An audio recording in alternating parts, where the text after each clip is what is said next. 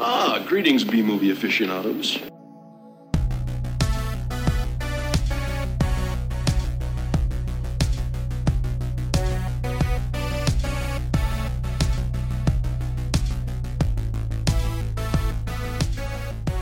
Hello, welcome to A Couple of Flicks. I'm Tristan.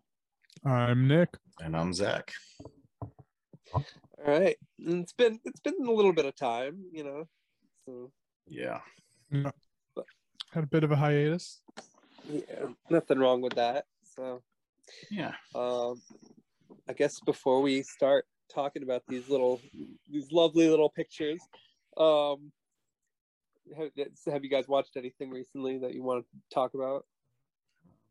This has been a month. Watched quite a bit, so Yeah, I watched a few things. Okay. I guess we'll mention Everything Everywhere All at Once. Yep. Nice. Saw that as well. Yeah. I haven't seen that one yet. It's really good. Loved it. It was so good. Yeah. And the next day I watched Strange Man. Doctor Strange. Oh. So 2 multiverse movies in 2 days. It was pretty fun. Excellent. Nice. Yeah, saw that one as well. Yeah, cool. Yeah, I haven't seen either one of those yet, but good. Everything Everywhere All at Once, definitely my favorite of the year so far. Oh yeah, no competition. It was really good. Yeah. I'm definitely Matrix vibes too. A lot of Matrix vibes for sure. Yeah. Somebody told me if that it felt like a new Matrix movie or something like that. And I was like, oh, cool. That sounds good. Definitely does. Yeah. The action scenes look interesting. Mm-hmm. Yeah. Well, I didn't see that, but I did see the new Alex Garland movie. So, Men. Yeah. I want to see that. I've heard mixed things. You've heard mixed things, like some people love it and some people hate it. Type of thing. All right. Yeah, I mean, I like Alex Garland as a director, and I was interested in seeing this, and I didn't really like Annihilation, to be honest, just because the setup was really interesting, but then when it once it had twists and stuff, it kind of lost me. I don't know. Annihilation, I wasn't very satisfied with, but Ex Machina, of course, is great. So, but Men, I thought it sucked. Honestly, I really didn't like it. I'm sorry to say, I like the way it starts out, like the opening scene. It feels like an opening scene I've already seen, and I'm not going to spoil the movie or anything like that, but just it started off like it could be bad, it could be good, and I thought that it was going to go in an interesting direction. And Jessie Buckley is a brilliant actor, and she does a great job at it. She's definitely my favorite part of the film. But I don't know anything about her character at all. She's like a blank slate almost, which it made it hard for me to kind of feel invested. And then everything that happens in it, I was like, I don't know, it just got really dumb and repetitive, and it kind of felt like a joke almost. I don't know if it was supposed to be like a practical joke or something. I don't know. It was really weird. You'd have to watch it to understand what I mean. I can imagine some people kind of appreciating it, but I don't know. It kind of frustrated me, Mm-hmm. Yeah, I heard a lot of people liked it until the very end. Apparently, crazy shit happens at the end. I was disappointed with the ending because the problem is that it kind of ends in a similar way as that movie Society, but I kind of felt like Society did that ending way better. Still gotta see that one too. Yeah, I mean, Society isn't really a good movie either, but I think that was more shocking to me, the way it unfolded in that. This film sort of has kind of a similar structure as Society.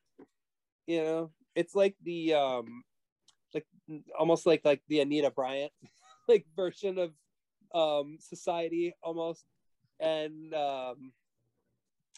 or not Anita Bryant, Andrea, whatever. I can't remember what her name is, but it kind of reminds me of like that kind of thing. I don't know. I just didn't like it. It was really weird.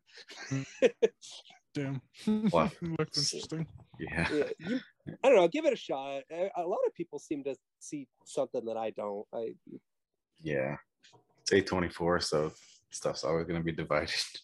Yeah, definitely. Yeah. I haven't liked every A24 film, but I've liked most. Yeah. Most are good. They don't always miss, but anyway, go on. Oh yeah. I mean, speaking of shitty endings, Ozark I finished. The final. Oh, yeah. Yeah, I'm sorry. Yeah, it was. I loved the series in general, but like the ending was real bad in my opinion. Yeah. Like fell flat real hard, and like the last scene was just so bad. And I don't know. I feel like they could have benefited from a fifth season because it's just shit went like the first part, like they split it up into parts.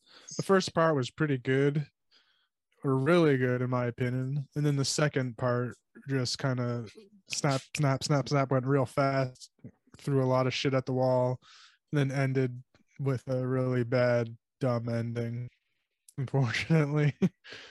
Yeah. I think they may have wanted a fifth season, which they could have spread like the second half over and made stuff make a little bit more sense and coherent, but yeah, unfortunately it ended horribly. it's so frustrating. They definitely needed a little more. Yeah. No, I'm gonna brace myself. It's really good overall, but overall it's they really just good. didn't stick the landing. Yeah, and then Stranger Things that came out and was awesome. Yeah. I don't like how they're splitting up seasons now. I hate it. They need to stop it. I honestly even wouldn't mind just them going back to Netflix doesn't really do it, but the one episode a week thing. I don't mind that at all. Yeah, I kind of prefer it. Obi-Wan Kenobi on Disney Plus right now. They do it weekly. Yeah, like The Boys, I think does it mostly weekly, maybe 2 episodes a week. Yeah, they premiered with 3, and then now it's weekly for the rest of the season. Is the 3rd season out yet, or is it just? Yeah, it just came out. Shit, I didn't even know. I thought it was coming out. Okay. Yeah, that's pretty good. Awesome. We got to get that. Well, I haven't finished the new season of Stranger Things yet, but I'm going through it and I am enjoying it very much. I actually think it's better than the 2nd and 3rd season, I would say. Definitely. So far. Yeah. I think my opinion is it's the best since the first for sure. And I love how it's pretty dark and gory. I love the gore. Yeah. I like how No, go ahead. I mean, all the seasons are pretty gory, but this one is definitely the goriest. Yeah. What were you saying? I like how they split everyone up this season. Like got the different storylines going. Yeah, I usually don't like that, but they made it work well. Yeah, I know a lot of people complain like, "Oh, there's too many people." I'm like, haven't watched Game of Thrones then, I guess. Right. Yeah. Yeah, that's what like the Duffer Brothers said. This is their Game of Thrones season. Well, okay, that makes sense now. Yeah, I mean, it jumps back and forth between like so many different kind of things. It's like a sort of a detective situation, and then you have another character who's literally trying to like survive for against like a lynch mob, and then like or a witch hunt, and then you have like a Russian prison story, and it's like it's cool, but it all kind of flows really well. It's pretty impressive, actually. Yeah. Gotta wait till next month though to finish it. Yeah, it's only 2 episodes too, but I guess they're like 2.5 like movie length episodes, like 2 hours long. I think it'll work. I think so. But cool. Anything else you guys want to? Oh, I should mention. Today I did see. I saw the new Cronenberg movie. What's that? The one with Kristen Stewart in it? and I think Viggo Mortensen. I think that was Viggo Mortensen. Yeah, that was Viggo Mortensen. The one where everyone walks out in. I mean, it it was kind of. I mean, I'm sort of. It left me a little bit dazed. It definitely like Cronenberg in like anthropological mode rather than in like the usual type of like, you know, twisted visceral type. I mean, it is twisted and visceral for sure, but much more like in the psychological vein. Like there are definitely some pretty intense scenes for sure. There's definitely one moment that was a bit like, oh man, like, I mean, I definitely understand like what this is supposed to mean though, you know.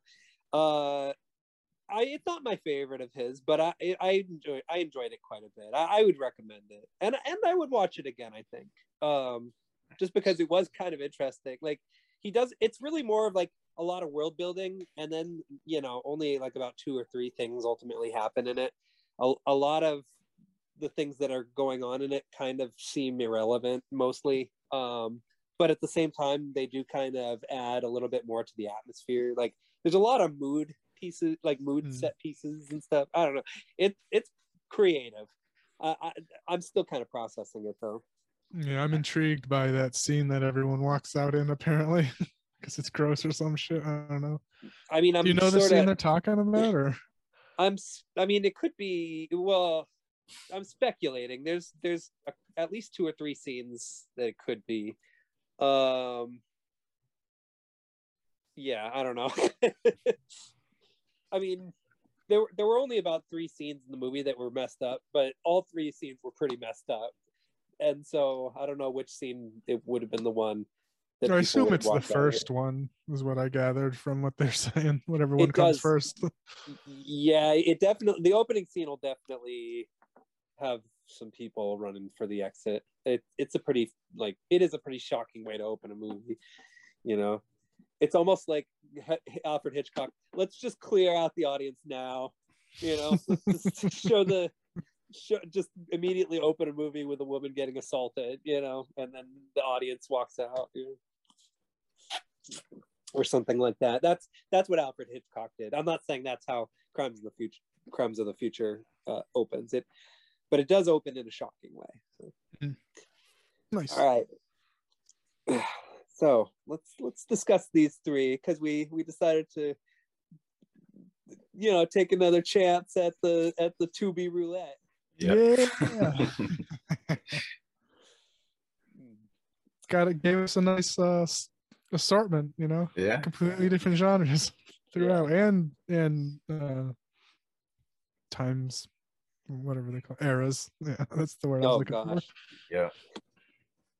There's a lot of suspense in it, you know, because you could get something that's incredible, or you could get something that's just like completely worthless. And it's, you know, it could be one or the other. It's never clear what you might get. A airplane versus volcano, you might get, you never know. So yeah, but you know, you chose to play it first, Zach, right? And yes. And which movie did you land on? I landed on The Dark, 1979. Yeah. 70s movie. We don't watch a lot of those, you know? Yeah. So 70s movies, you know, apparently those were the most honest years in filmmaking, at least in American cinema. So yeah, some good stuff. But I don't think, have we done one? Maybe one. We did an Invasion of the Blood Farmers. Yeah, I think that was the 70s movie. When did Fritz the Cat come out? The 70s.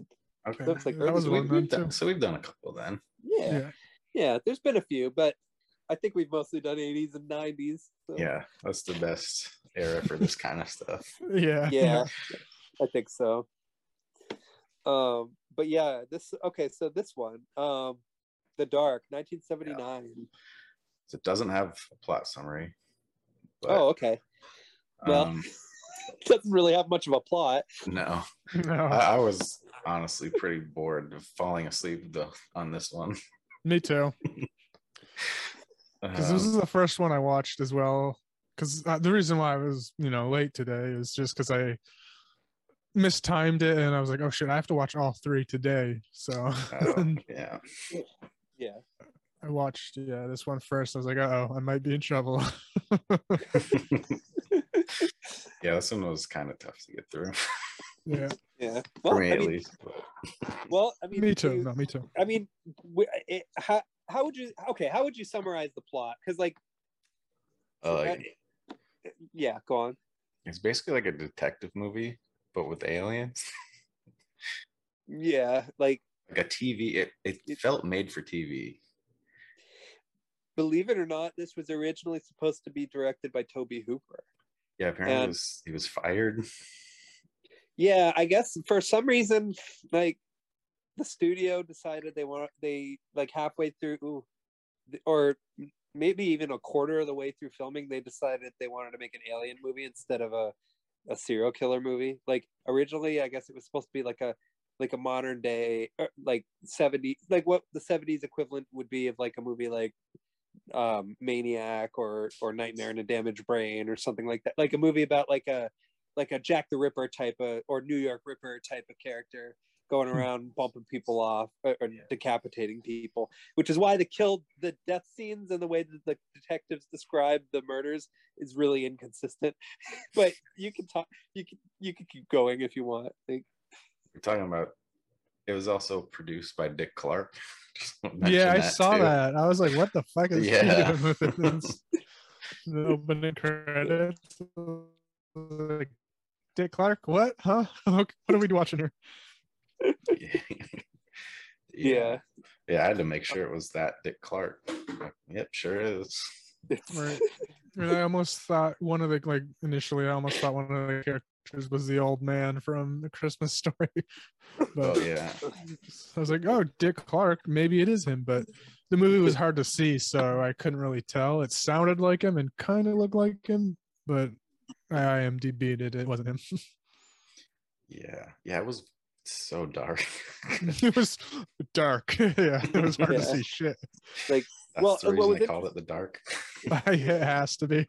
Well, what was interesting though about it was that the scenes at night when it was dark, like it made sense, but it's also dark on the inside. Like the interiors of the movie look like garbage, and it's just kind of interesting, like how even the indoor sets are underlit.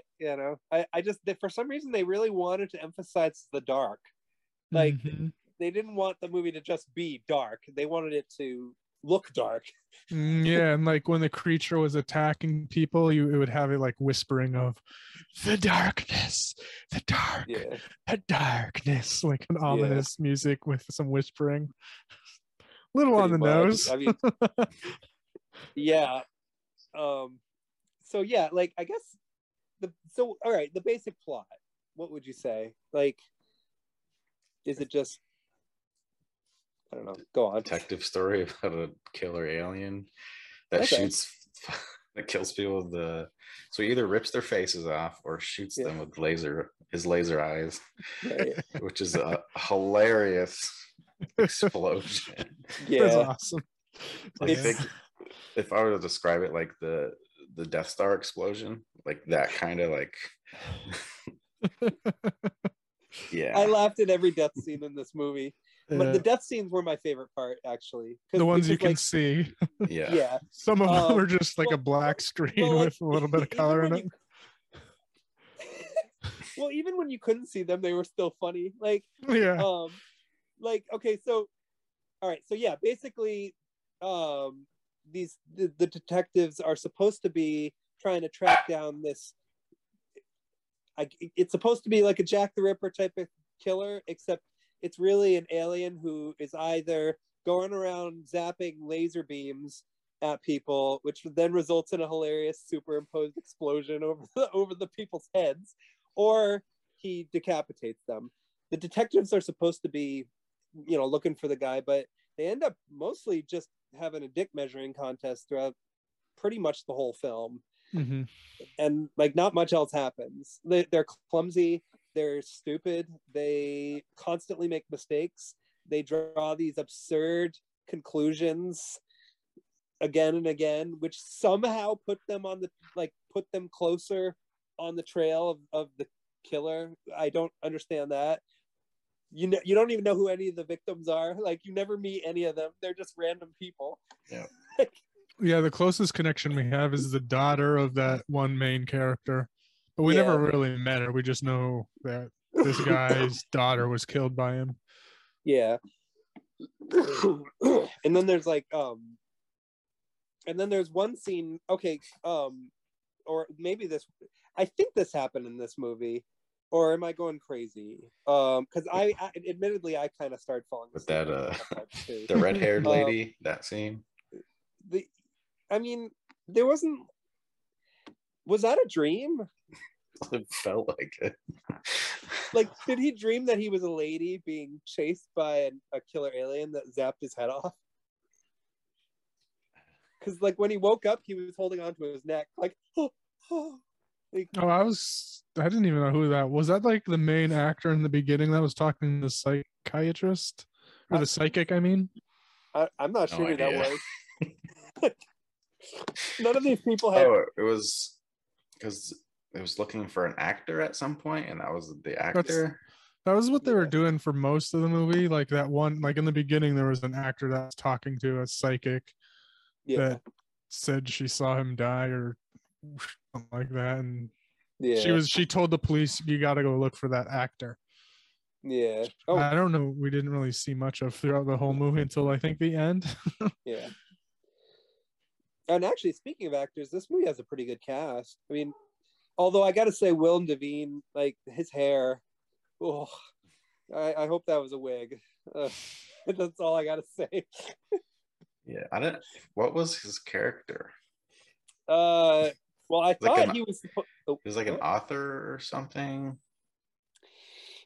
I thought that he was supposed to be an expert on something, but they never really kind of made it all that clear. Which guy was he? The guy with the longer hair and the sunglasses. The one that had the daughter? I think so. I think it was, yeah. Okay. Yeah, he was really upset. Like he wanted the alien to pay. And he was the one that like teamed up with the journalist down the line. Yeah. Okay. Yeah. That was the guy with the daughter that was the first kill, I guess. Yeah. Yeah. I thought he was like a professor, or I don't know. I don't know. I wrote him down as like a private eye detective type dude, but not official, just some random dude that did that shit for revenge for his daughter getting murdered. Yeah. Yeah. So it's a revenge story, basically. For him, at least. Yeah. Yeah, for him. Not so much for everybody else. I mean, everybody else pretty much just argues, contradicts each other. Just a bunch of idiots. Yeah. They like steal a newspaper from a little person at one point. Yeah, it was like saying it was a zombie. Yeah. The newspaper said. Mm-hmm. Yeah. Yeah. But I gotta say, what? Oh, go ahead. Well, actually, I was about to talk about the ending, so you can say what you're gonna say because I don't want to. Yeah, wasn't the whole psychic thing like? Oh yeah. Like she saw a reflection of him, and then her house got trashed. I didn't understand what happened there. I don't either. She got fucked up too. Like her whole face is all messed up. Had a stroke, I guess. Yeah, the demon, or the alien. Okay, that's the thing. It looks like a demon, so it's funny that it's an alien. But yeah, it busts through a window and glass and everything goes flying everywhere. And yeah. Oh, so that did it. It looks like it just randomly happened, like it was psychic happenings or something. Like you didn't actually see the alien in the house. I think I missed. Yeah, just in the window or something. Were you asleep during that scene? I guess. I mean, I missed the whole thing. I just remember the dude and the news lady showing up to her house all trashed, and she was fucked up. I was like, wait, what happened to her? I don't even remember her getting attacked. What happened? I missed it completely. Well, The ending, I have to say, I like the ending a lot. The ending pleased me very much. Because basically just everybody gets killed, and then what's his name, Butternut Squash there kills the alien. That was funny. Yeah. Yeah, because like the cops were just unloading into him, but he was just shooting lasers at him. There was one really funny laser blow up, like you could see it like superimposed flying to the sky and then just boom and dissolve, like disintegrate. Yeah, when the superimposed explosion would blow up over people, they would just disappear. Like they would just like blink out of existence. Sometimes even before the explosion. Yeah. Yep. And a lot of times it looked like the lasers were like slightly to the like left or right missing, but they're still hitting. Yeah. Oh my gosh. And also the lasers sometimes didn't even come out of the aliens' eyes. Sometimes they came out of their ears, nose. Right. They did not really spend time trying to get them right in the right spots. Even the skin pores, the lasers were coming out of the skin pores of the alien. So funny. Oh my god, I loved it. That ending made the whole movie worth it. Yeah. And then they just killed it by lighting it on fire. Yeah. Simple as that. Yeah, gun bullets didn't work, but like it was very Frankensteinish because he had like a torch and the monsters were going, and then he just lightly lit it on fire and it disintegrated. Yeah. That was so stupid. But I still laugh.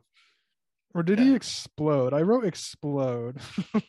He basically he caught on fire and was burning, and then he again just sort of disappeared, and then there was a bunch of explosions that happened at the end for no reason. That was one of them. So yeah.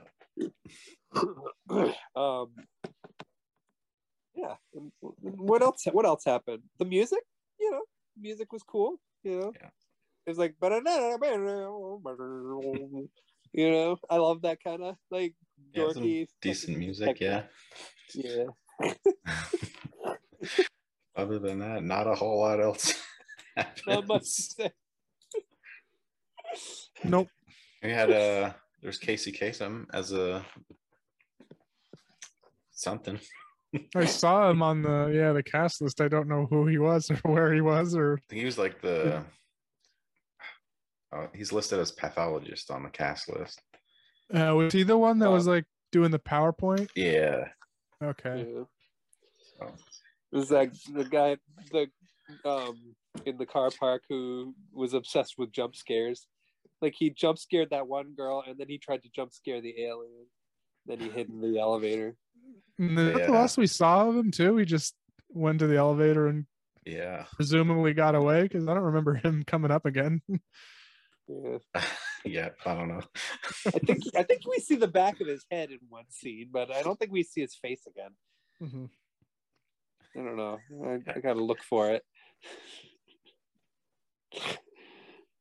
Okay, well. Yep. Well, overall, what would you give it on a scale of 1 to 5? I gave it a 1. I mean, the kill scenes in the end was really the only redeeming thing about it. Other than that, it's really fucking boring. Okay. Mm-hmm. Yeah. Yeah, I'd give it a 1 as well. It was super boring. I couldn't see shit at all. That was another thing. I couldn't see shit. There's that one, like there's like a guy at a bar that, I don't know, walked out, and then his death scene was literally, I could not see shit. There was just like, I don't know, nothing. It was in like in a dark alley, and then you hear noises and him getting attacked, but it was completely dark. Couldn't see anything. I don't know what happened. Just presumably his head got ripped off, because that's what happens. Yeah. But couldn't see shit.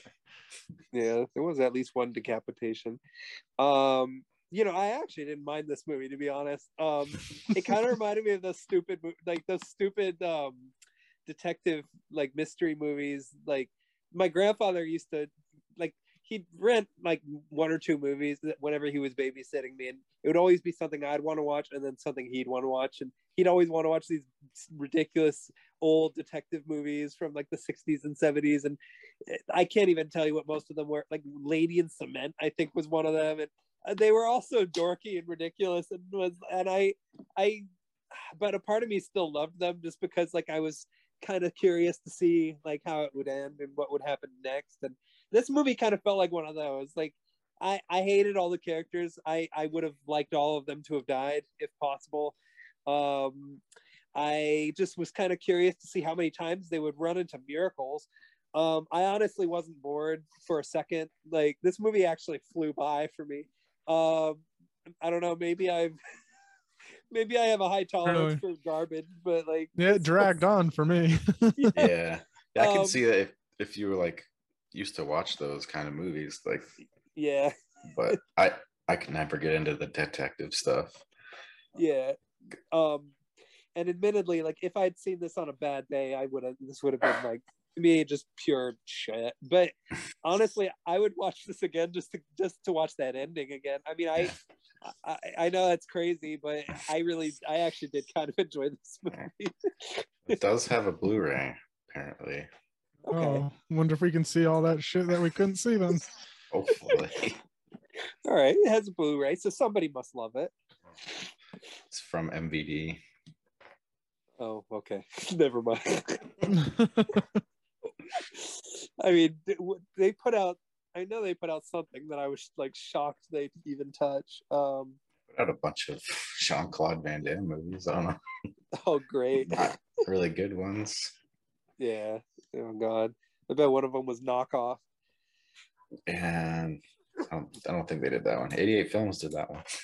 Oh, okay. Yeah, I guess that makes more sense because 88 Films, they're into the Sue Hark. That's a Sue Hark movie. I don't get it. Oh, okay. So I guess it's my turn. All right, we're jumping from the 70s to the 90s. With a little Moonbeam production, which Tubi Roulette has rather generously chosen for me. Remote. Yeah. It's a kids movie. Mm-hmm. Yeah, this is one I feel like I've seen as a kid, but I'm not sure. I will say this is one that I feel like I saw the trailer for. I will say that much. It's a pretty generic one, so it's hard to know. I may have seen this movie, but I couldn't say for sure. Yeah. But I bet you saw quite a number of these old Moonbeam films, though. Like, because a lot of people did. Like, they're coming back to me. Like when we watch them, I'm like, this seems really familiar. That's funny. Like especially on this one, the bad guys, like just that trio seemed really familiar to me. Oh yeah, the 3 idiots hanging out in the kitchen. Yeah, I mean, but that is again a typical '90s children's movie plot. So Home Alone. Well, that's the thing. Didn't that also happen in 3 Ninjas? Like, didn't 3 idiots? 3 hang out in the ninjas, kitchen? surf ninjas. Yeah, yeah. 3 idiots hang out in the kitchen and surf ninjas. Like, so hey, you never know. I mean, but I know Prehysteria is one that a lot of people have seen. And Dragon World is another one that a lot of people have seen. Like Beanstalk used to play on TV all the time for some reason. I don't know. Anyway, we watched Beanstalk, right? We did Beanstalk. Yeah, we did. That was an interesting one. Anyway, but Remote. I'm guessing Wikipedia probably doesn't have a plot summary for this one. It's a pretty long one, actually. Oh. Oh, how funny. Okay. So somebody loved 8 paragraphs long. Oh wow. Somebody who has Wikipedia powers is a fan of Remote, it sounds like. Yes, so. All right. Well, that's unless Charles Band just was typing them all up. Oh, I bet. Yeah, he probably did. He probably. Yeah. All right. Well. Okay. Yeah. Let's just go. Let's just go from there. We'll go along. Want me to read it? Oh yeah, sure. I would love that. Thank you. Right. So Randy Mason is a teenage tech whiz who lives in a suburban neighborhood located somewhere in the state of California with his mother, Marty, who creates designs for an ad agency, and his father, Brent, who's away for the duration of the film on a business trip. Yeah, we only get about 5 seconds of him. Yep. Like the kid shows up at his house and the dad's just leaving. It's like, goodbye, son. And then he's gone from the rest of the movie. Yeah. Randy designs and uses remote controlled models as a hobby, as well as using the modified controllers for other purposes as well. Among them is a helicopter named Huey. I didn't catch that at all. I didn't know it was named Huey. I noticed it once when it was like getting out of range or something, and he said, "Oh, Huey, got almost lost you there, Huey." And I was like, "You named these things, you loser." Naming all of his toys, or sorry, models. Yeah, a helicopter named Huey, a double-winged plane, a World War II fighter plane called Zero, red and blue race cars, a green monster truck, a Godzilla knockoff, and a yodeling mountain climber named Gunther. Which was my favorite thing that he had. Which looked a little bit like hell. Hitler. Yeah, it did. It had the Hitler stash. Yeah, he had like a German, it would like lederhosen. It was, yeah. But that yodeling was hilarious to me. Like it actually did get me chuckling. Yeah, especially when he was using it to try to be stealthy. Yeah. It would just yodel through every time it was doing something. Yeah, and the idiots are like in the other room just talking, and it's so loud. It's like the loudest toy. It's like there's not an off switch for the volume on your remote there. The remote can do anything but that. Yeah.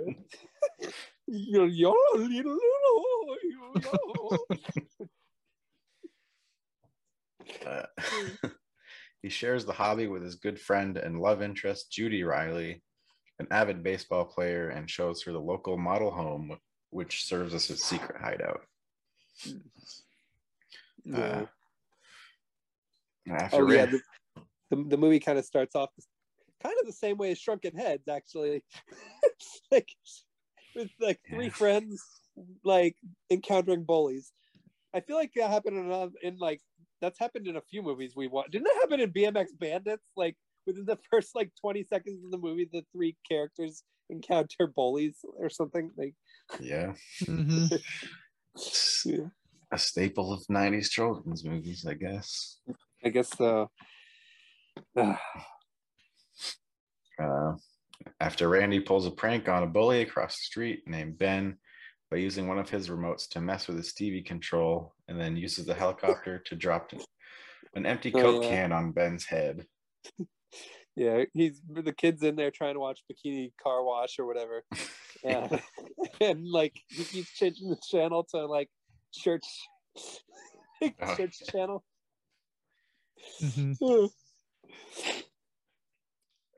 Ben steals Randy's fighter plane.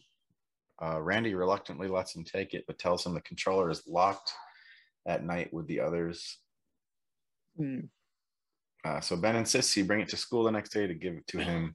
Randy does, but brings his own controller to take it back from Ben when he's using it.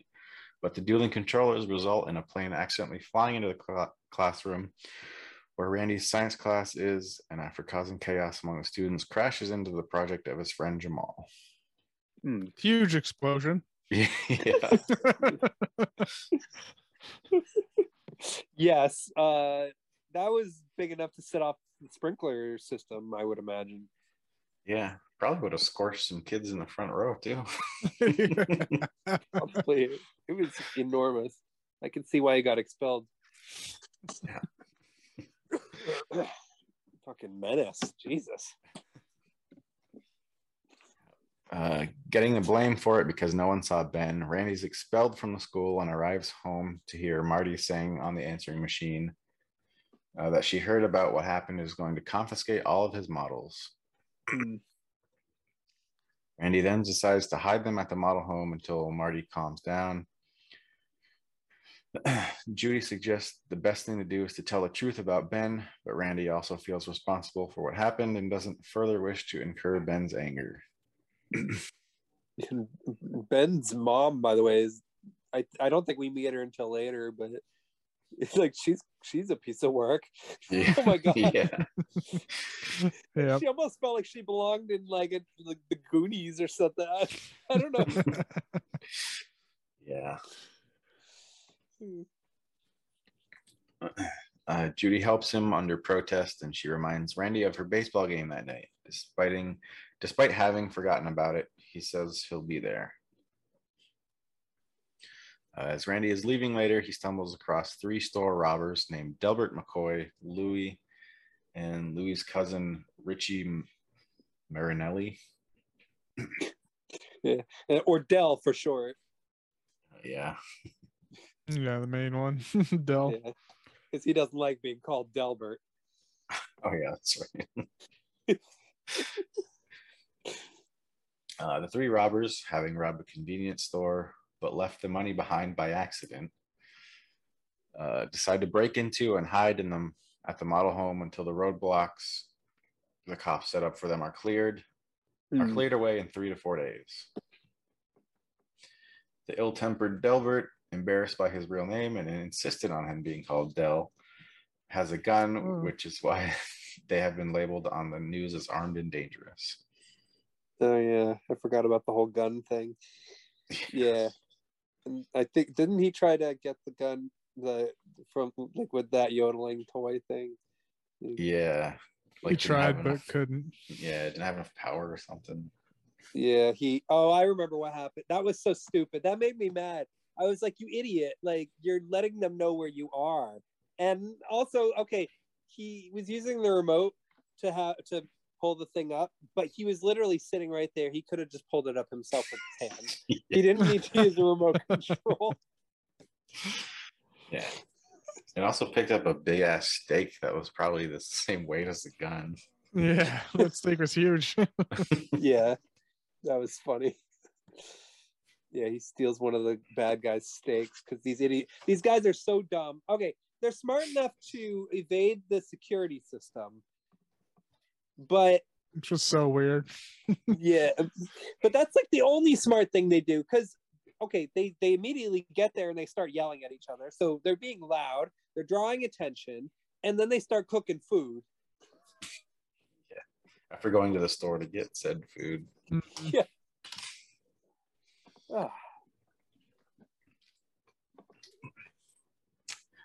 They unwittingly trap Randy in the attic when he hides from them, not knowing he's there, by taking the ladder to the window away after he's climbed up. The robbers use the ladder and packs of cigarettes in order to create a path on the carpet that keeps them from walking on the alarm sensor pads. Which I thought was just going to be like a stupid thing that wasn't actually real. They were just making it up. That's what I thought too, yeah. I guess that was the real thing. Apparently, yeah. Yeah. I guess when it comes to these kids movies, like you have to sort of turn your brain off a little bit, which I think is kind of unfair to like. I think that's being a little bit uncharitable to the target audience when you do stuff like that. But in this case, it actually ended up working out, surprisingly, because the tripwires were an actual threat to the criminals. It wasn't just them being lovable dorks. And then if he knew that was a thing, why didn't he just drop the fucking anything on the carpet? Yeah. Drop one of his cars on it. Would probably set it off. Oh, yeah. And before he was even trapped, he could have rode his bike away, but he just threw his bike and went back into the house. Yeah. Yeah, that made me mad. I was like, okay. All right. Now, if anything bad happens to you, it's your fault. Like, yeah. You had my sympathies, but okay. Now I'm just going to see what happens. Yeah. Although then I did start caring about him once, like, the stuff with his girlfriend started happening later on. But you'll get to that. Sorry, sorry for interrupting. Oh, you're good. Randy attempts to use his helicopter to contact the eccentric real estate agent, Mrs. Williams, who's driving by in her car with a written message, but she doesn't see it, and eventually the helicopter can't keep up with the car. Randy also tries to trip the burglars up by using Gunther to put a tack in Richie's shoe, but he and Lewis just barely avoid stepping on the alarm pads. See, he was right there. Just trip the alarm pads yourself. Mm-hmm. That would have made more sense. The kid just wanted to fuck around. Yeah.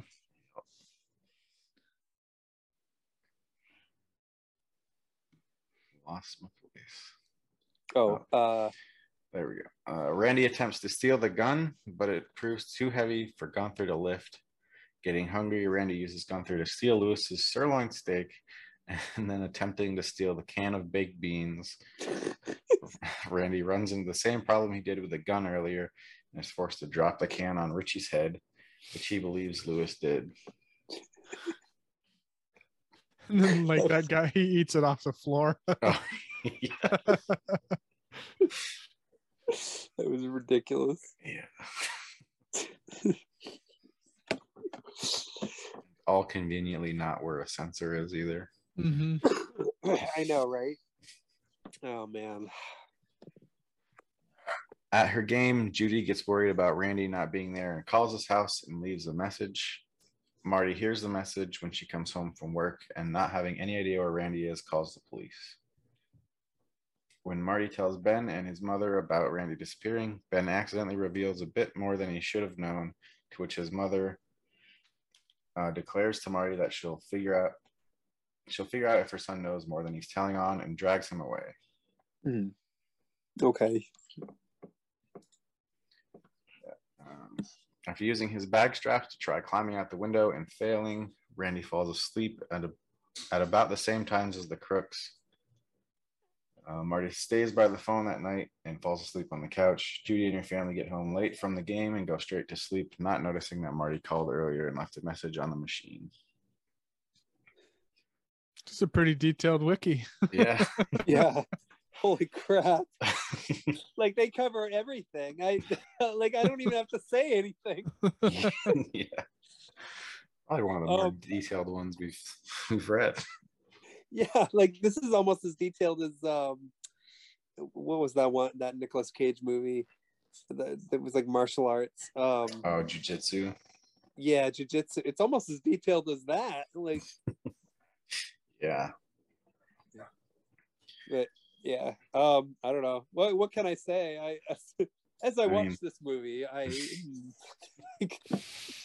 yeah, I mean, he could have not fallen asleep at the same time and also gotten out of there. Helped. That would have helped. Yeah.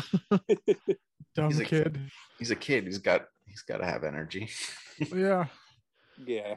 Especially in that situation, I'm sure adrenaline's pumping, keeping him awake. Yeah. Yeah. I don't know. Also, I guess he just could have just jumped down instead of using the ladder at any point. It's not like it's 3 stories or whatever. Yeah.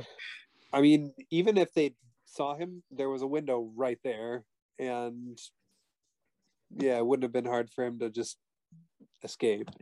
Yeah. It's a children's movie. Thinking too much about it. Yeah, exactly. They at least do show it, like the whole part where he's trying to climb out the window, but then they're standing there. But yeah, exactly. Yeah. The next morning, when Judy gets up, she notices the message and listens to it.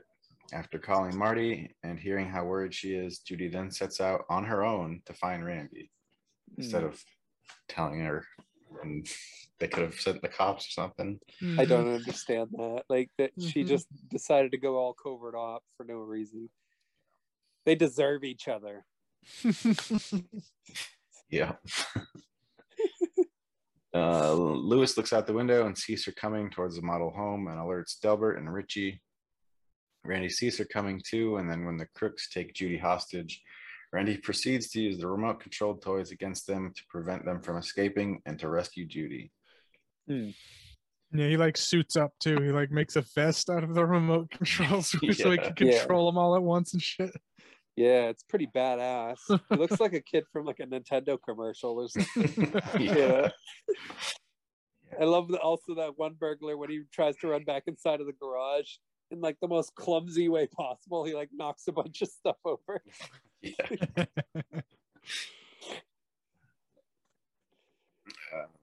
Yeah, and these remote controls are like big as your fucking head. Mm-hmm. Pretty much. Yeah, they're freedom sticks. They can do a lot. Yeah, apparently they can. Like one was like preventing the garage door from opening so they couldn't escape in their car. Yeah. Yep. Pretty much. This isn't so much like Home Alone as it is like Home Alone 3 because of the whole remote control thing. Like, oh, that's right. Yeah. So, but this came before Home Alone 3. So Home Alone 3 was a ripoff of this. Oh shit. Yeah. Oh man. After Louis breaks into the attic using a knife to pick the lock, Randy uses the Godzilla model to melt roofing tar in a bucket and dump it on Lewis's head, causing Lewis to fall into the carpet that sets off the alarm. Yeah, that was a bit sketchy. Yeah, dangerous. A dangerous toy for some kid to have of a Godzilla that shoots a flamethrower, basically. Yeah. And also that tar probably might have done some serious damage to that guy. Yeah, it could have burned him. Yeah. Like, I don't know. It's a little worrisome. Randy then uses the helicopter to sick Mrs. Williams' bulldog, Bluto, onto Richie, and then uses the airplane to tie Richie up with a flag line. Oh, that bulldog was so cute. Yeah. Like probably should have died because like oh no, I don't want it to, but I'm saying like they fed it hot dogs in a plastic bag still, so that's a choking hazard. Yeah, and then Louis fed it a chocolate candy bar. Dogs can't eat chocolate. What the fuck were they thinking? Yeah, that was bad. Yeah, this is a bad movie for kids because it teaches you how to hurt your dog. Yeah. Yeah, I was like, really? It's take it out of the bag at least. Yeah. God damn. That sucks. Cared more about the dog than any of the other characters. Yeah. Yeah. Randy disarms Delbert using Gunther, and Judy picks up his gun and throws it away. Delbert angrily makes his way towards Judy, but Randy gets Delbert to step on each of the race cars and uses them as remote-controlled roller skates to lead him away. Delbert ends up crashing into rocks and is thrown into the air into a cardboard side for the real estate company. The police arrive and arrest Lewis and Richie, and presumably Delbert as well. Randy is reunited with Marty and Jamal and Mrs. Williams with Bluto. Randy and Judy quietly agree to find a new secret hideout, and the film ends as Randy lures the yodeling Gunther down from the roof. And that's all she wrote. Yeah. Mm-hmm. He takes out the way he takes out Del too is stupid as hell. He basically puts him on skates of those RC cars. Yeah, you could see the rubber falling off of the actual skate wheels. Yeah. Yeah. Yeah, I mean, it was a little rough around the edges for sure. So, you know, it was kind of imaginative with the remote stuff. Like, although, I don't know, nowadays with like drones and all that stuff, like you could like, there's so many better like things you could probably shoot in this way, you know. But some of the flying footage wasn't bad though. Like, I didn't really care for the ones where you just see the sky and whatever it is that's flying around. I liked the close-ups more, you know. Mm-hmm. I would have preferred more kind of helicopter shots. There were a few of those that were pretty cool. So yeah. pretty low budget, but they had some decent expertise. Yep. So That yodeling doll. I was like, That oh, was nice. This is definitely a Charles Band movie. Yeah. Yeah, the doll really completed it for me. That doll really won my heart. That was my favorite character in the movie. Yeah. Yep, that's Other remote. what? I'll say, yeah, that's remote. Yeah, it's pretty much about as generic a kids movie as you can imagine. I found it amusing enough to I don't know. It didn't really annoy me, to be honest. I was pretty entertained. I knew pretty much where it was going, but I enjoyed the cheap stupidness of it. Just like the bad editing and stuff. Like I can enjoy stuff like that, like this, pretty easily. So I enjoyed it in the same way I enjoyed Beanstalk, as just a dumb, brainless movie that's mildly amusing. So I personally would give it a 3. So the acting wasn't very good though. No. I'll say, like, I was thinking it was going to be like a Home Alone, but with like remote control cars, but it wasn't really, because like for most of the movie, the bad guys didn't even know he was up in the attic. So, and they weren't chasing him down. Yeah. He was just kind of fucking with them unknowingly. Yeah. They just thought stupid shit was happening to him, and so I kind of wanted them to like chase him down, but he uses the remotes to defend himself. But that really didn't happen too much until the end, really. But yeah, it's more like Die Hard.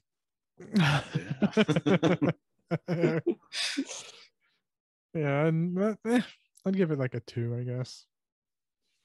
Cool. Yeah, I gave it a 2 as well. Yeah. Well, it wasn't that bad, but it was generic. Yeah. Yeah. Definitely generic.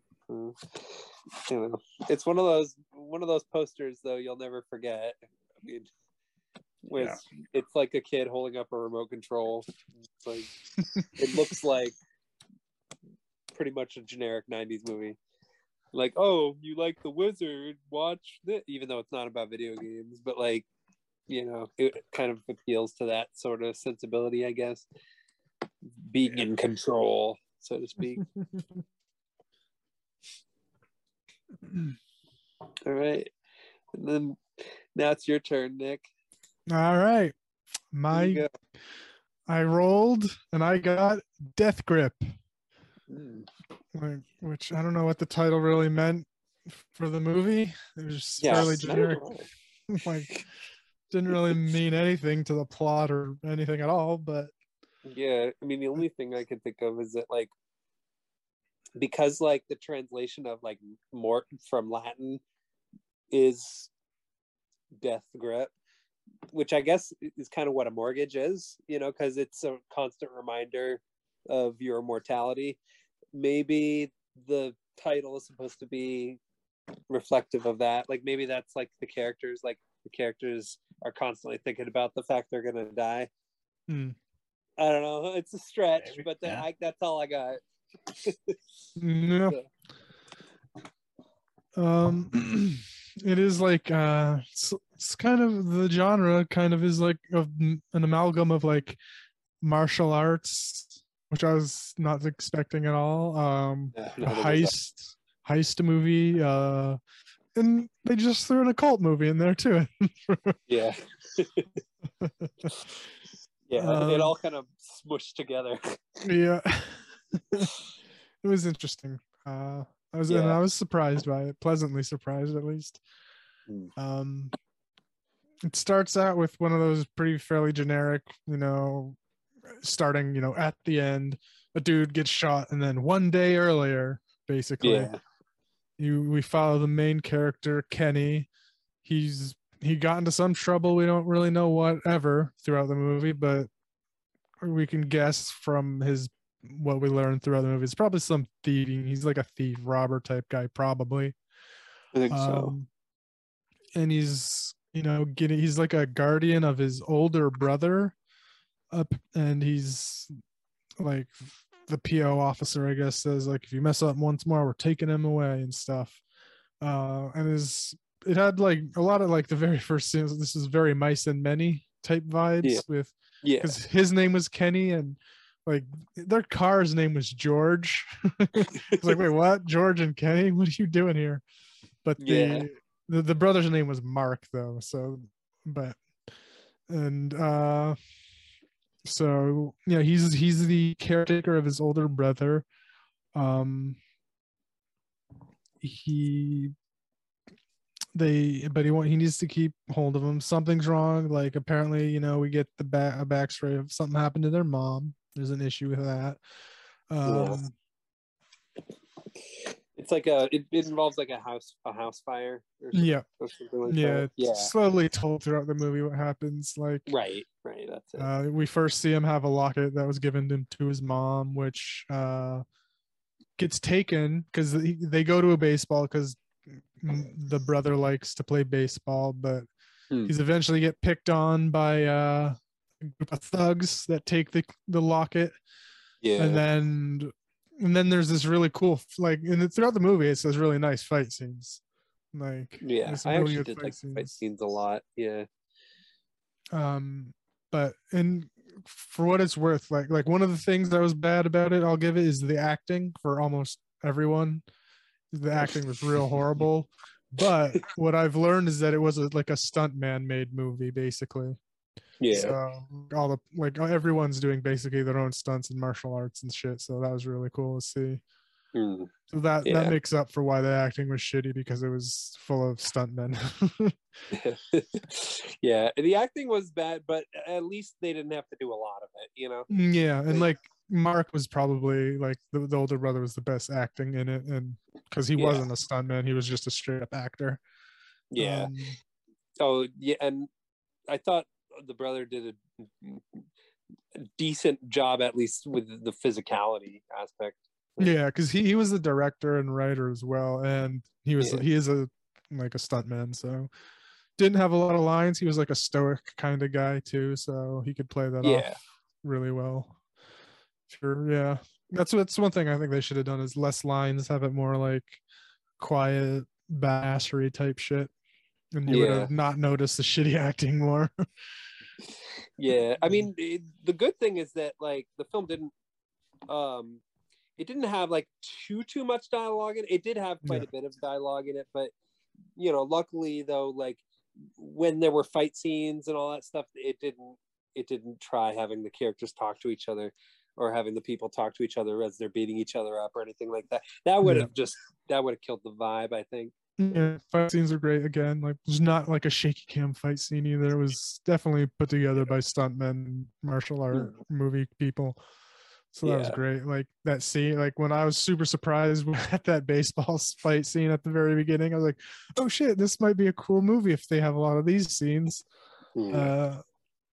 But it was a dream sequence, like a daydream sequence, which is interesting in general. Like it's kind of dumb usually in general, but this movie kind of did it well. I agree. Because almost after that first one, you can kind of tell basically almost every one of the ones that's going to be a dream sequence. But so he doesn't actually beat the shit out of him. He just punches the dude once and lets him take the silver locket just because, mommy issue type stuff. And his brother is allergic to silver because it gives him rashes and shit. So they go back home and stuff. It's nighttime. He gives brother a fork to replace. It's like a silver fork for some reason. Doesn't give him a rash to replace the locket he missed. And he's woken up at the middle of the night because his real job is a caterer.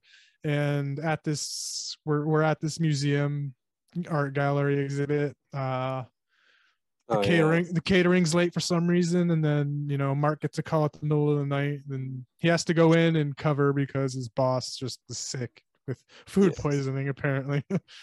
So him and his brother show up to do his job of just catering and stuff. And that's kind of when you will learn a little bit more about his brother too, and how like he like. So I'm guessing he's like autistic because he seems to have like a thing about like order and yes, like he has like and like he's also like symmetry. a like savant kind of as well. Yeah, he's really good at certain things that we learned very shortly. But like he's we good see, at dressing himself with ties. Yeah, that was nice because there was that one scene where one of our exhibit dudes isn't wearing a tie and gets scolded by his boss, like, go put that tie on. And he just has it hanging out while he's coming to meet those two, and then Mark just goes, ties it really well for him, and then just walks in and locks the door behind him. He does this several times. He like goes in, locks the door behind him, and then they have to knock, get it to open, which is key later on. But even before that is those pictures of is what we get the details of like what happened. Basically, what is like there was a fire. We learned that there was probably a fire that killed their mom because during the catering scene, there's a lawyer that knows the main Kenny dude, and he's like, "Oh, I haven't seen you in a while. Where have you been? You've kind of dropped off since your mom died." And then it's a little awkward. And he's like, yeah, okay, well, here's my card. Bye. When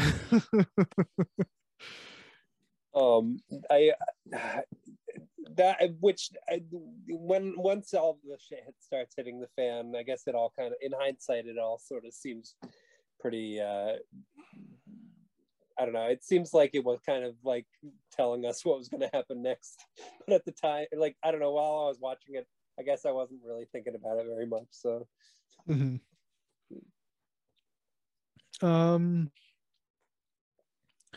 So yeah, I don't know why or what was going on, but for some reason he and his brother just fell asleep at the exhibit for like no one bothered to wake the caterers up as they were closing down like a multi-million-dollar art exhibit.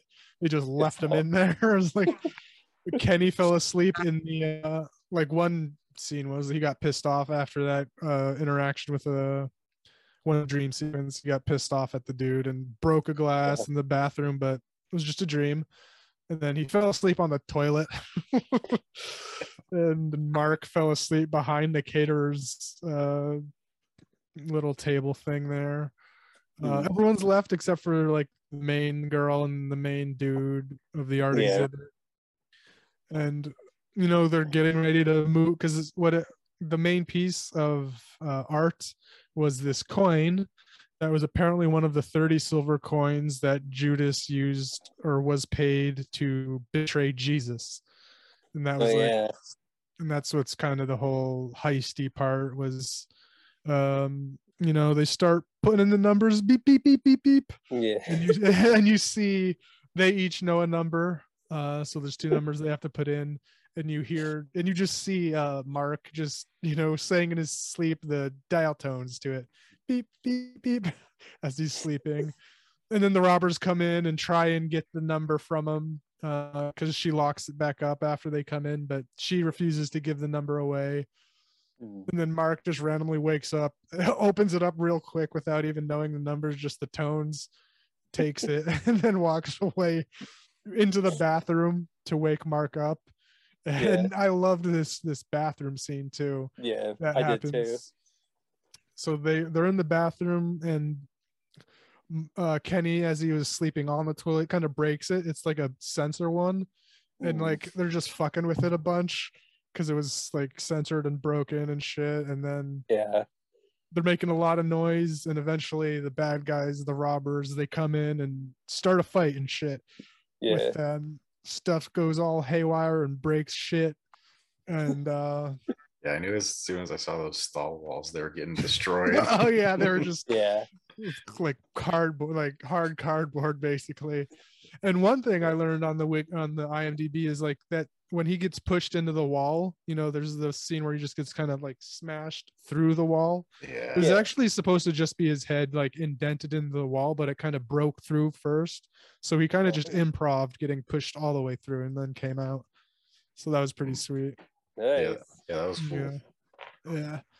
Like And then and then eventually the coin flies into the toilet of the broken the broken toilet with the sensor all haywire, and they're kind of standing in front of it. The two, like the robber and Kenny, and Mark is actually kind of to the side, not on the sensor. So the two dudes are slowly fighting because they don't want to set off the sensor and flush the coin. And Mark is slowly inching towards the toilet. So it's a really nice, slow action scene. Yeah, that was really suspenseful. Yeah. And like Mark sees a gun that was from the robbers and he's slowly trying to go to it, trying not to set it off. And the other guy's just trying to stop him. And then Mark eventually whipping onto each other, trying to like rip into each other's like, skin. Yeah. And Mark eventually gets the coin and shows them, and then all shit breaks loose again, and action scene, fighting. So that was an awesome fight scene in a bathroom. One of the best bathroom fight scenes there are. Up there with Eastern Promises. I think there's a cool one in the newest or the newer, what was it? Mission Impossible, right? There's a really cool fight one in there. Really sweet bathroom fight scene. Yeah, that's cool. Van Damme had at least a couple good ones. Yeah, so they get out because he slashes one of the robbers, like just eyes right out with a piece of glass. Yeah, which was nice because he was like baiting him with the cell phone. Like he had his cell phone and it made it look like he was going for it, but on his other hand he had some glass and he just slashed the dude, and that was pretty sweet diversion. It was. But anyway, they make it out, and they go to the lawyer. I don't know why at this point they're really caring anymore, the two mains. Like they made it out alive. They should just say, fuck it, let the museum deal with the robbed fucking thing. Yeah. But they go to the lawyer. He gives them his like iPhone, and Mark just magically says, he like fucks with the phone and says, okay, I tracked your phone, here it is. So because one of the robbers stole Kenny's phone for whatever reason, again, don't know why, just did it. So there were a few inexplicable things that happened at this point in the movie that kind of was like, I don't know, felt like just a bunch of things that were cobbled together to sort of force the plot to move forward. Yeah, and then there's also just some random scene where some lady gets kidnapped by some dudes in robes. And I was like, huh? Why are they wearing robes? What are these guys up to? And who's this lady they're kidnapped? What's going on here? But eventually we do find out. But I know what you mean. I was like, what the hell is this? Like young Sherlock? Yeah.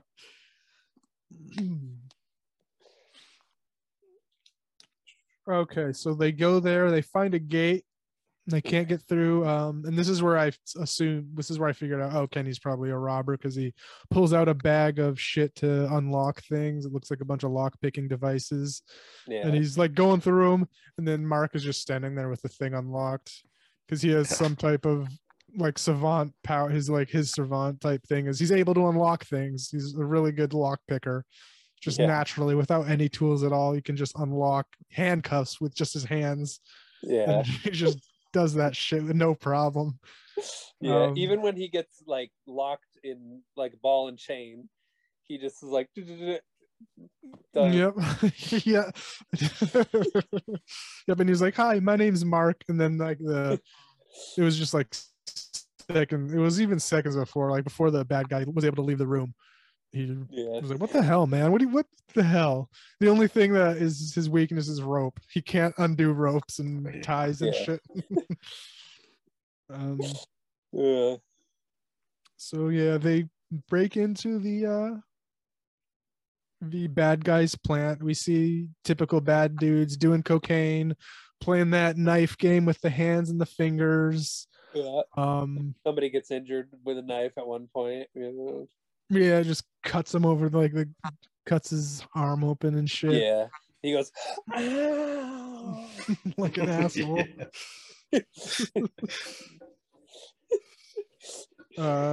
I'd be going like, right. And oh yeah, and they do it with that lady, like the museum lady. She follows them to the place as well and gets captured. yeah. But she eventually just stabs a dude in the face with a pen, and it's funny. Like later on, he says, "How am I supposed to get ladies with an asshole on my face?" So funny. Oh my gosh. Yeah. And that's where we kind of get a backstory to Mark, where we see him actually tied up with rope and shit with the mysterious lady that was tied up. Yeah. He apparently it's locked in a mental institution, and he was able to, steal Jello from, whatever, because he's good at unlocking shit, because somebody wanted Jello, who would give him soap, and then he would give the soap to this other guy because he was like, he probably had some like OCD type thing, and so he would give his pills to Mark, and he would just keep doing this cycle over and over until he got caught by the doctor saying, "Don't take these pills. Tell me whenever this guy gives you pills, and I'll give you Jello for it," or whatever. And so he does, and he just explains, like, "I like things in order. They all needed something everyone else needed, and I wanted to put it right." But it's kind of a sad story in the end, because the guy with the pills eventually dies because he wasn't taking the pills, which gets the doctor fired, and the guy that has the Jello just gets pretty fat because he's eating Jello a lot. Yeah.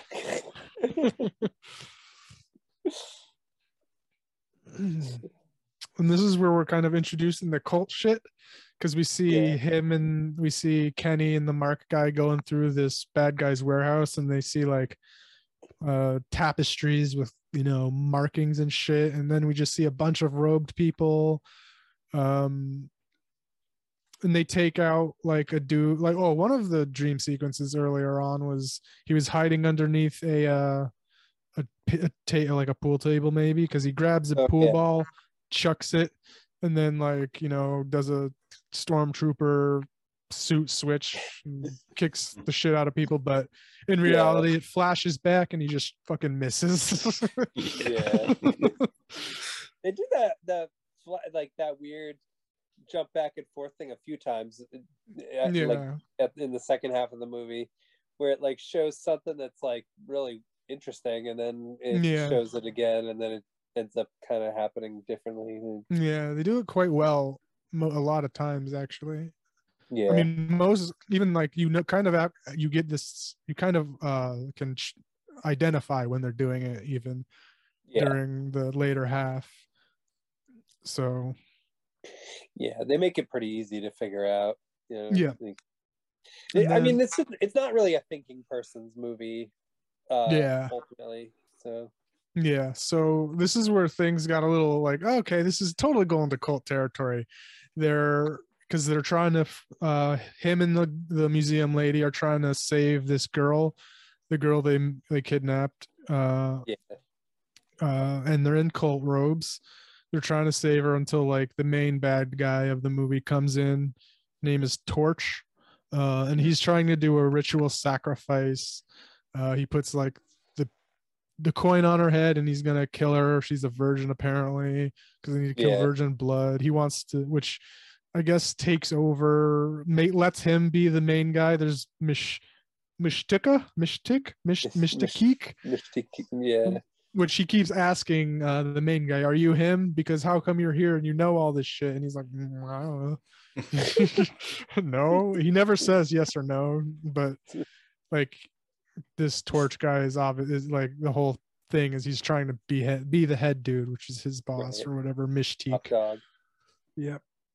And they're not able to stop the killing of the girl, but I think the sacrifice was ruined because they grabbed the coin and ran and shit. And don't they accident that, like, didn't they accidentally make that, or no, they didn't accidentally do it. They made the girl who was like in the robe or whatever, or who was there, like cut the lady's throat or something. Like I feel like that's something like that happened. She didn't know. So like they were the two cultists. They were like hiding their heads while he was about to do it, and he grabbed the knife by the hand to stop it, but that really wouldn't stop it because he just pulled it. He didn't have to push down, which would have been stopping it, but he just pulled it, sliced his hand in her throat anyway. So they just booked it because she was dead anyway. And okay. So at this point, it's him and the girl trying to get away. He gives her the coin and just says, "Run, get out of here. I gotta go save Mark."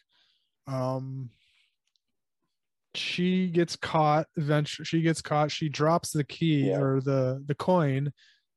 It's like, oh, I don't have any more, and she gets kind of into a fight with Torch, but unfortunately, she gets she gets injured. It's gonna kill her. Right, she is mortally wounded, or fatally. That's wounded. what I was looking for. Yes. Oh, and the guy with the eyeballs that got slashed came back because he kind of kidnapped the other museum dude, and the guy he comes back. Yeah.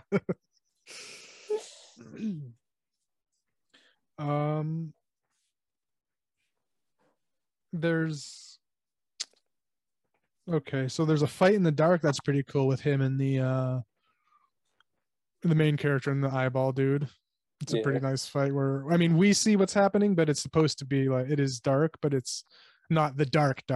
We see clearly what's happening. The dark. But the characters don't. So it's a nice fight of just them going missing, fight punches and shit, and eventually the main guy like throws some glass around so he can hear where he's stepping and shit. Yeah. Wow. Yeah. That's pretty hardcore. Yeah. It is kind of cool though how it goes like back and forth between like being a thriller and being a martial arts movie. Yeah.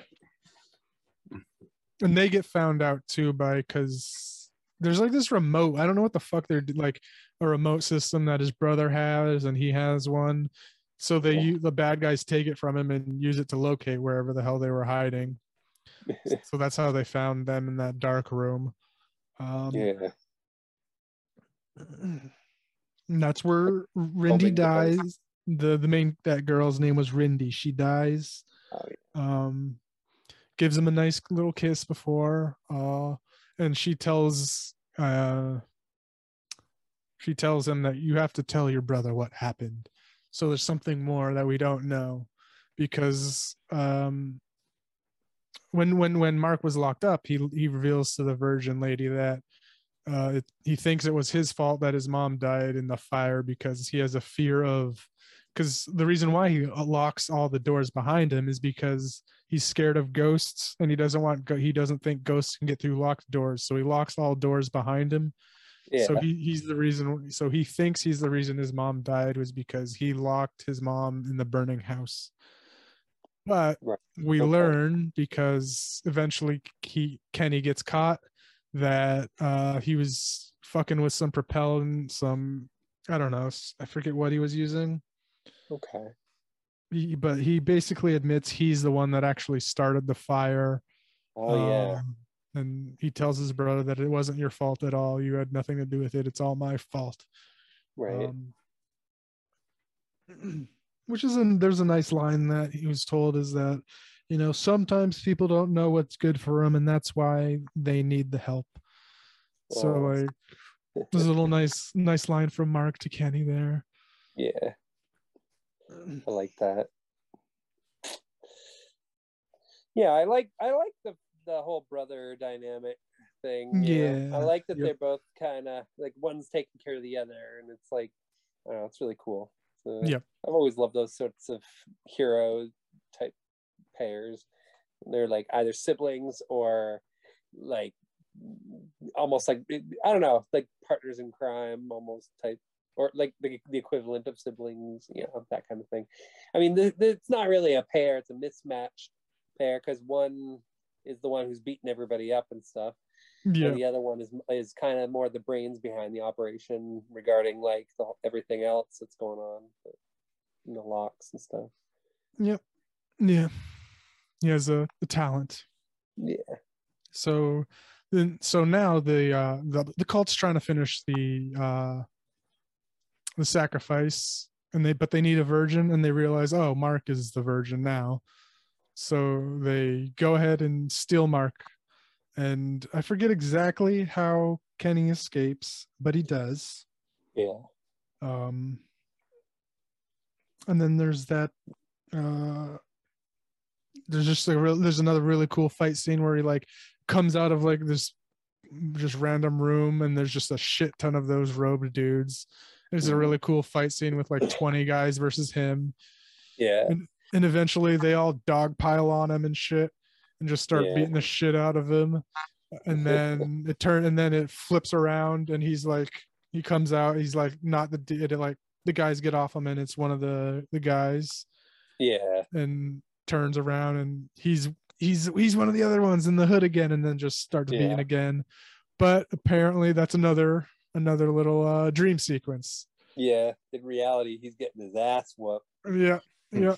And that's one we could tell is happening probably as well. And eventually he just makes it out of the dog pile and starts beating the shit out of people, and they all just was like, okay, I don't think we can fight him, and they start running off. Yeah, pretty much. He gets to that point. Yep. He fights Assface and wins. Yeah. By just like he just like rips his face off where the hole was. Yeah. Yeah, that was pretty gruesome. I was like, oh. Yeah. And then this is where we get to the scene basically at the very beginning is where we see it's shot. Yep. Yep. But before that, it's like we see Torch ask him, "Are you Mashiko or Mushakatik?" And he asks you, "Well," and he's like, he tries to one up him, saying, "If I was, you can't kill me without doing the sacrifice." And he has a gun to him, and he just starts walking up to him, and then they get in a pretty cool fight after that. Pretty long, detailed fight and shit. And I was like, "Oh, this is sweet. Oh, shit." But then it is another dream sequence, which is this one I appreciated because I didn't see this one. Like I could tell and it's kind of obvious the other ones, but this one was actually kind of surprising. It surprised me that it was a dream one. I was like, oh shit, this is actually a good switcheroo. Because he kind of does it. He doesn't say that, but he just starts walking towards him and then just gets shot. Right. Which was like, nice. Oof. Yeah. Yeah. But I didn't expect that either. Even though you see what happened at the beginning of the movie, it's weird that like that the one that you would be able to predict, for some reason you don't. Because the same thing happened to me. Yeah. So what happens basically in the end? He has a knife from the fight with the asshole face. He got because he had two knives. He just took one from him after he killed him. And we see throughout the fight of the dream sequence fight basically is that Mark was locked in a cupboard with his weakness, rope. So basically Kenny takes the knife, chucks it, frees Mark, and just about as Kenny's about to die, Mark kills the dude, stabs the bad guy, and they get out all happy go lucky. Good ending right there. Exactly. Yeah. They walk into the sunset, and that's the end of Death Grip. Yeah. So I'd say what were your overall thoughts on it? In the last line too, Mark says like, "Oh, leave my brother alone." It's a really nice one. And then it's ending. Mark gives the coin to the museum dude that was kidnapped, who's stuck in the car, chained up, and Mark fixes his tie again. That was funny. Yeah, and it's a cute little end credits too of them playing baseball. Yeah. So which is really all they wanted to do at the end of the day, was just play baseball. So Yeah, I enjoyed it quite a bit. I was surprised by a Tubi film being that good. Yeah, because Tubi, they're not all good. Yeah. Because I mean, this one was well shot. The action was good. I thought the plot was pretty interesting. With the brother dynamic, it being martial arts, Right. and then also heist, and then also cult. I was like, okay, well, it makes, and it made beside it made movie sense. This probably would be some stupid shit in real life, but pretty straightforward. Not too many like plot holes and stupid shit. Right. Acting could be something desired, but considering it was a stuntman made movie, I thought, okay, I'll forgive the acting for all this cool fighting and shit like that. Yeah, I enjoyed it quite a bit for a Tubi movie. Cool. All right. Yeah. See, I'll give it debate. I don't know if I want to give it a whole 4. I think I'd give it a whole 4 stars. Oh wow. Okay. Just because I love the action, the fight scenes are really cool. Like, yeah, I thought that was cool, and I like the brother that was just able to unlock shit, and that was funny shit. It's interesting to have that kind of character in a movie like this. I always appreciate that. Cool. All right. What about you, Zach? I thought it was okay. I did think the acting took a lot more than I wanted it to away. Yeah. And the low budget too. But right. Fight scenes were pretty low budget. Yeah, fight scenes were great. Yeah. Cool. I don't know, I thought the plot had a little too much going on, but it was still good. But yeah.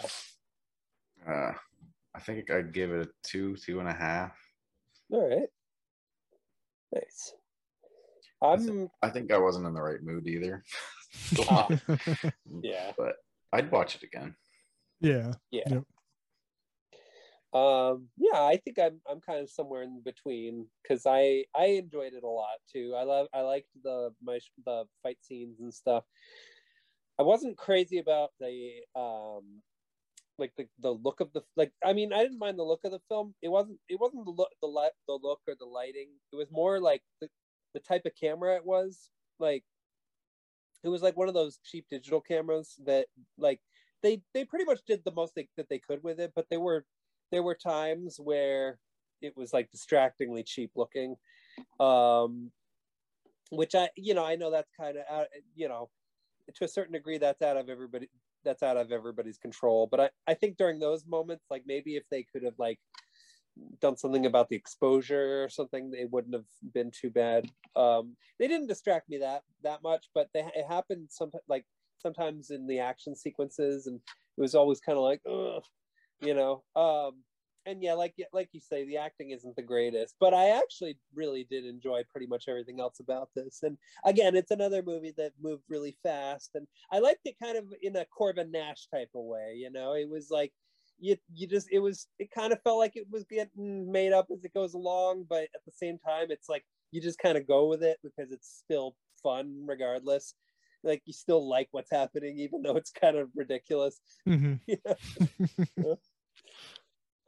Yeah, I'd give it like a 3. I think overall, I quite enjoyed it. I liked all 3 of these movies. I give all 3 of these movies a 3. Oh, look at you! Yeah, to me, this was a Tubi lottery win. So, Tubi slots. Nice. What was that? I just said nice. Yeah. Oh, yeah. Yeah. I like what we got with these. So. Definitely interesting lineup. Yeah. Very unique or diverse. I mean, yeah, diverse. Yes, most definitely. I think we should do this again sometime. Yeah. Yeah. Just make it a regular thing, I think. Yeah. But not for the next episode, because we have to. We're gonna go with a different theme this time. So, because now that we've concluded this latest episode of Tubi Roulette, we now next are going to talk about the films of the recently departed Ray Liotta. R.I.P. Yeah. So would you guys like to choose your picks now, or? Yeah, so I'm gonna go with No Escape. Okay. Hopefully it stays on YouTube. Yeah. But yeah, that one looks pretty interesting. Yeah. Cool. All right. You want me to go next, or do you want to go next? You can go next. Okay. By the way, sorry if this was unexpected. No, it's all good. Yeah. Okay, I'm gonna go with which one did I say I was gonna go? Oh, yes, I'm gonna go with Turbulence. So that's one I have known about for a long time. I've seen the cover of it. I've seen the third one, which is pretty awful. Oh, really? Wow. There's a third one? There's a second one? There's a second one? Yeah.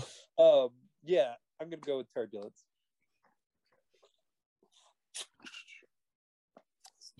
So the reason why I had you guys go first, I didn't know. I have two that I want to do, but okay. Just one has a more interesting like plot summary, but one has William Dafoe in it. So I was do I want that one, or do I want the other more kind of interesting sounding one?